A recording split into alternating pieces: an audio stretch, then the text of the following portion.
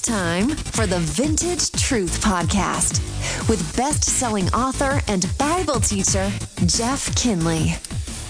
Well, it is 2019, and there's so much going on in the world right now, and so many factors are converging that in Bible prophecy and things that are happening in Israel and the way globalism is coming together and really forming the age in which we live.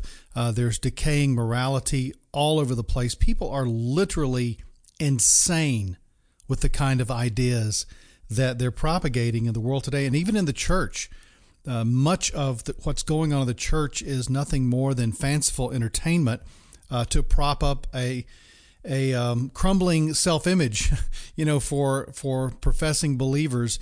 And, so few churches are preaching the Bible. Instead, they're just trying to help people. And it's not about helping people. It's about causing them to become more passionate disciples of Jesus Christ.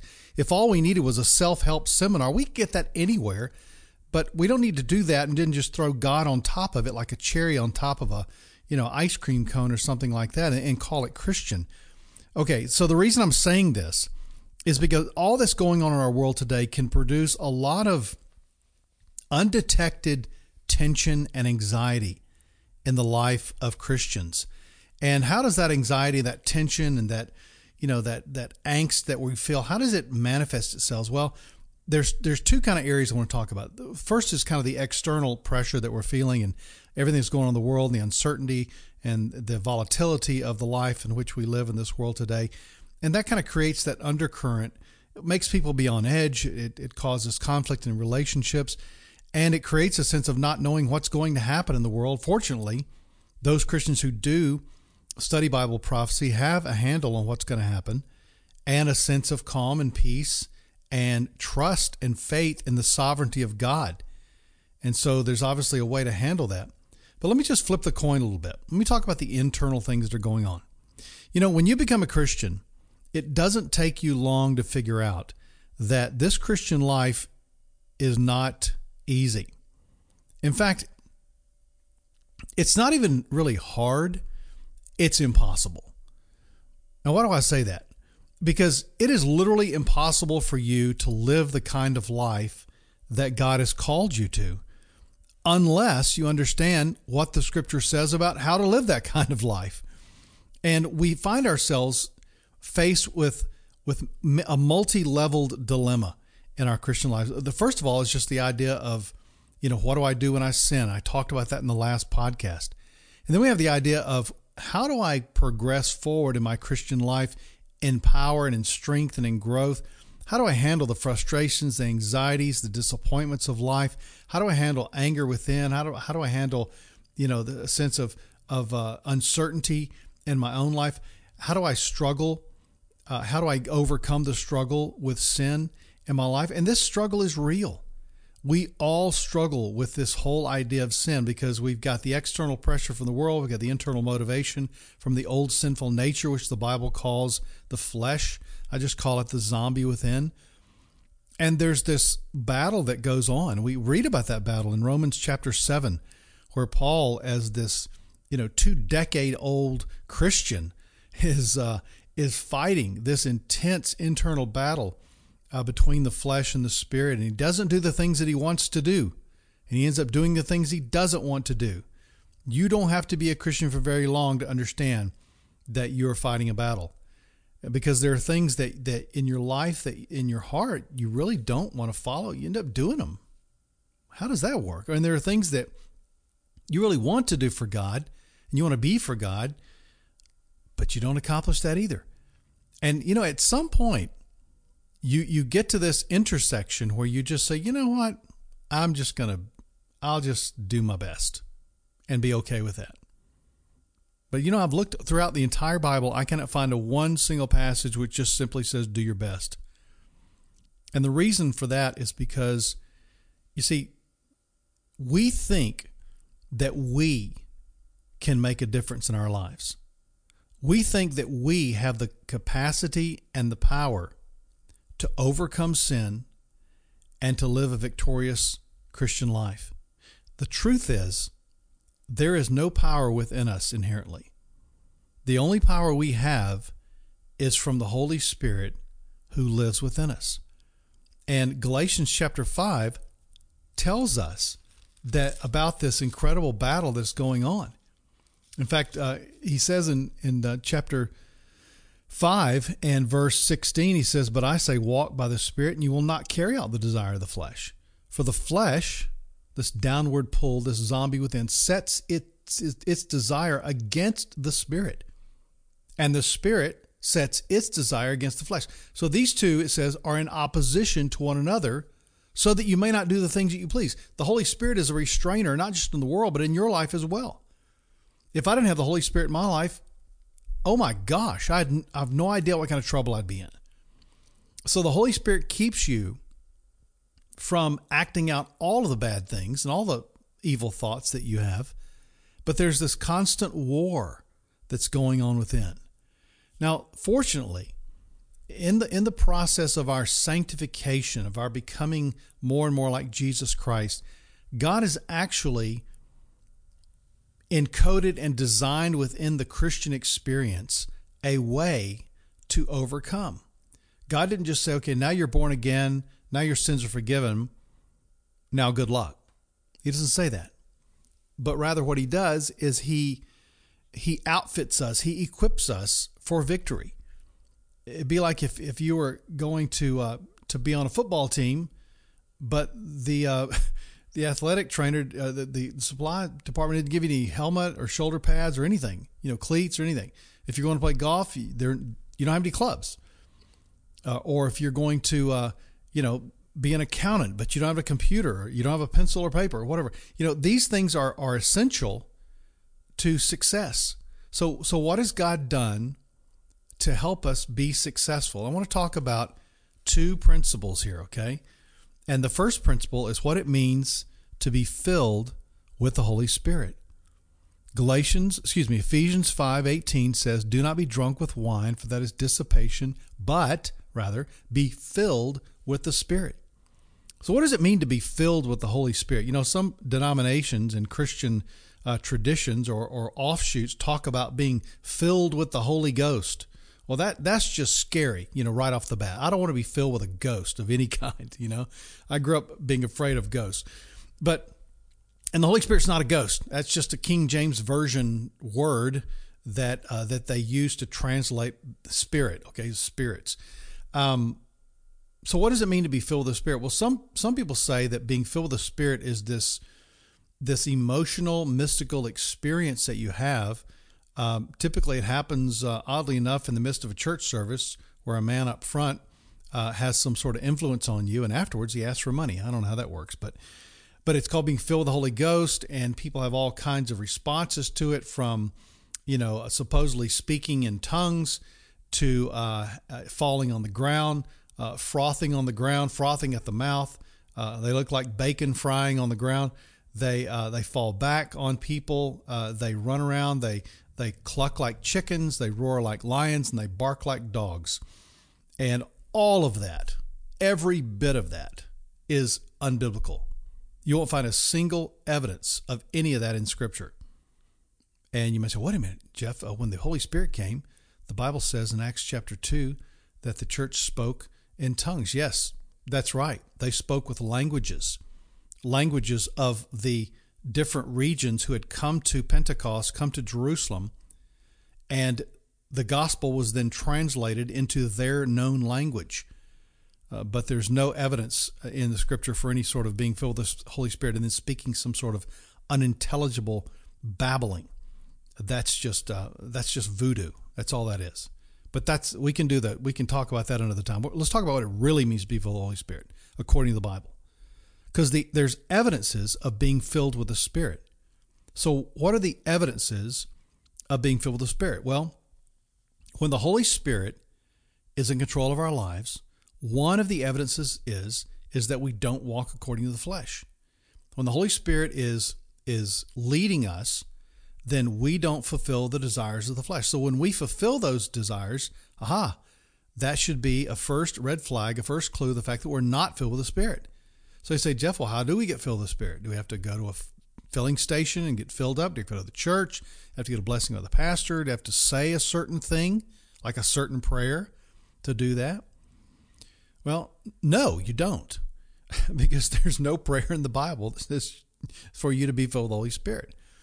Paul simply says in Ephesians 5:18, be filled with the Spirit. And obviously the implication there is that they knew what that meant. They knew what that meant. Now, there are a couple of things I want you to see here.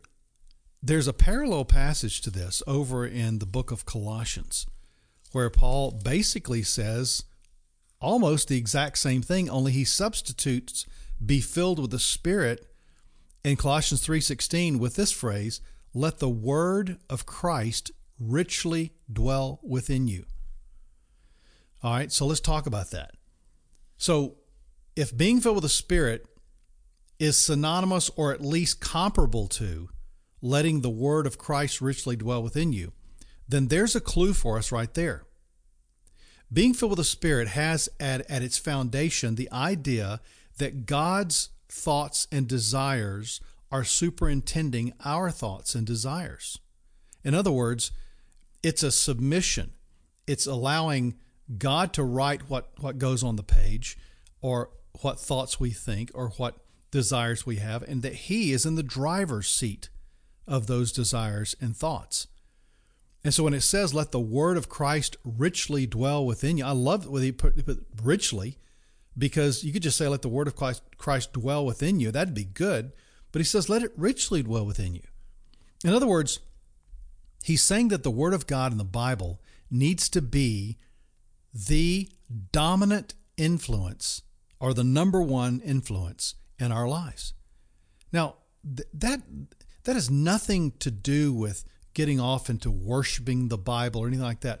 When you see the Bible for what it really is, and it's the written expression of God's revelation to mankind, of His will, of His desires, all these things, then you know what He wants. I mean, because God's not speaking audibly to the world. He's not announcing it to the nations in terms of telling us individually what we're supposed to do with our lives. You don't get up every day and get a letter from God or email from God or a text message from God saying, all right, today, this is what you do. No, it's in the Bible. So that's why we go to the Bible, because there's where the thoughts and the desires of God's heart is revealed. So when it says, let the word of Christ richly dwell within you, then it's saying, let God's desires come into your life. And you don't find that through just saying, oh, what is God's desires? Oh, that's a good desire. No, you find it in the Bible. You don't make it up. So if God's word richly dwells within you, how does that happen? Well, it says with all wisdom, teaching, and admonishing one another.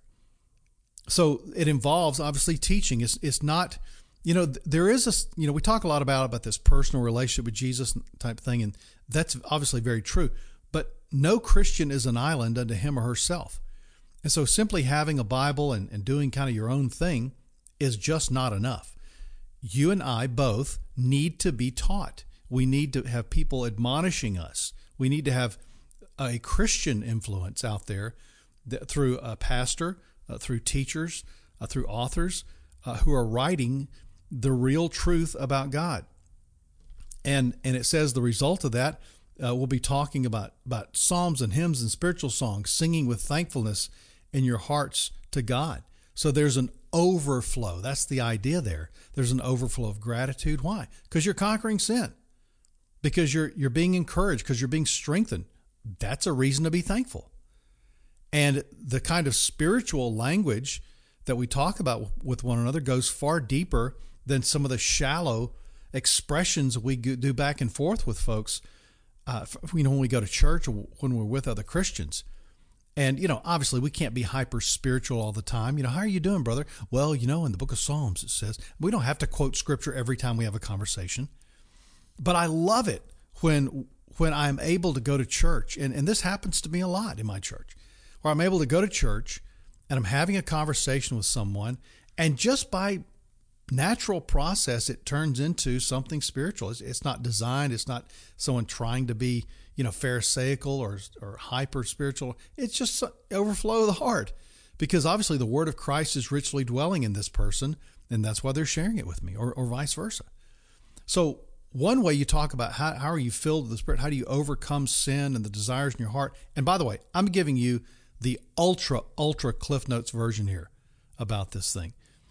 But the way that we do it, one way is to allow the word of Christ to richly dwell within us. Now, the second thing that we're talking about, along the same vein, okay, the same Spirit, is when Paul says to be filled with the Spirit. So what does that mean? Well, if you look at the verse here in Ephesians 5:18, he's using an illustration here. He's contrasting this with getting drunk with wine. You know, typically people got drunk with wine. That's what they used to get drunk with back in biblical times. And you know the difference between having a glass of wine and being, well, there are many ways to say it, but just being completely, out, being completely drunk. And when a person is drunk, it's obvious. You see, because when enough alcohol gets into a body, what starts to happen to that person's speech? It starts to slur, doesn't it? What happens to their judgment? It's skewed. What happens to their eyesight? It's augmented and it's blurred. What happens to their motor skills? They become retarded in their motor skills. What happens to their ability to make sound judgments? They can't do that as well. How about walking a straight line, right? Touching their nose, all these little tests that police give people when they do DUIs. So the point is that, and the idea behind it is just as alcohol influences a drunk person, so allow the Holy Spirit to influence you, and the principle of the fact that it's really influencing every part of you. So the idea is that when the Holy Spirit is filling us or controlling us or influencing us, it means it is having that sort of influence on every part of us, on our thoughts, on our words, on our relationships, on what we do with our lives and that type of thing. So to simply be filled with the Holy Spirit just means to allow God to do that. Now, sometimes you may need to confess sin and, get that out of the way and make sure that the relationship between you and God is okay. But then you just say in your heart, you just tell God you want to be filled with His Spirit. I mean, you don't have to pray it. You just appropriate it. Allow Him. He's there. He wants to be filled, to fill you. He wants to be in charge of you. So just let Him be in charge. And the more that the word of Christ richly dwells within you, guess what? The more you'll know how to act that out. But if you never get into the word and you're never filling your life with Scripture, then you're going to have to develop those life skills, okay? And that life skill of walking in the Spirit means that you have to augment that and supplement that with Scripture. And the more Scripture you have in there, the more you're going to understand the mind of Christ and the mind of the Holy Spirit, the mind of the Father. And you will be able to make those kinds of decisions and walk with Him. Well, what happens when you're filled with the Spirit according to Ephesians 5? Well, look at it. It's almost exactly what he wrote to the Colossians. He said, speaking to one another in psalms and hymns and spiritual songs, singing and making melody in your heart to the Lord, and always giving thanks for all things in the name of our Lord Jesus Christ to God, even the Father. So what Paul's saying here is that there's a cause and there's an effect.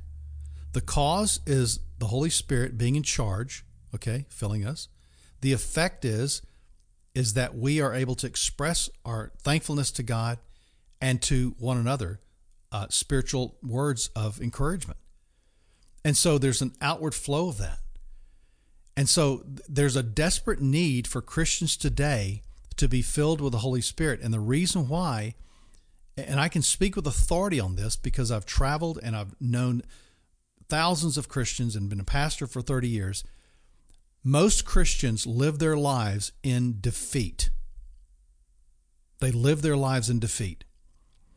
And they are not able to overcome. And they live their lives in a frustrating cycle of sin, confession, trying harder, more sin, confession, trying again, making little accountable things in their lives to try to help them. It never works. You know why? Because none of that is internal. None of that is from the inside out. It's all from the outside in. And I want to talk to you next time about how you can take this principle of being filled with the Holy Spirit and translate it to your everyday life. So don't miss the next podcast. I'll tell you how to do that. Until then, have a great week and be filled with the Holy Spirit. I'll talk to you next time. Bye-bye. Thanks for listening to the Vintage Truth Podcast. Please subscribe and share with a friend. For more about Jeff's ministry, go to jeffkinley.com.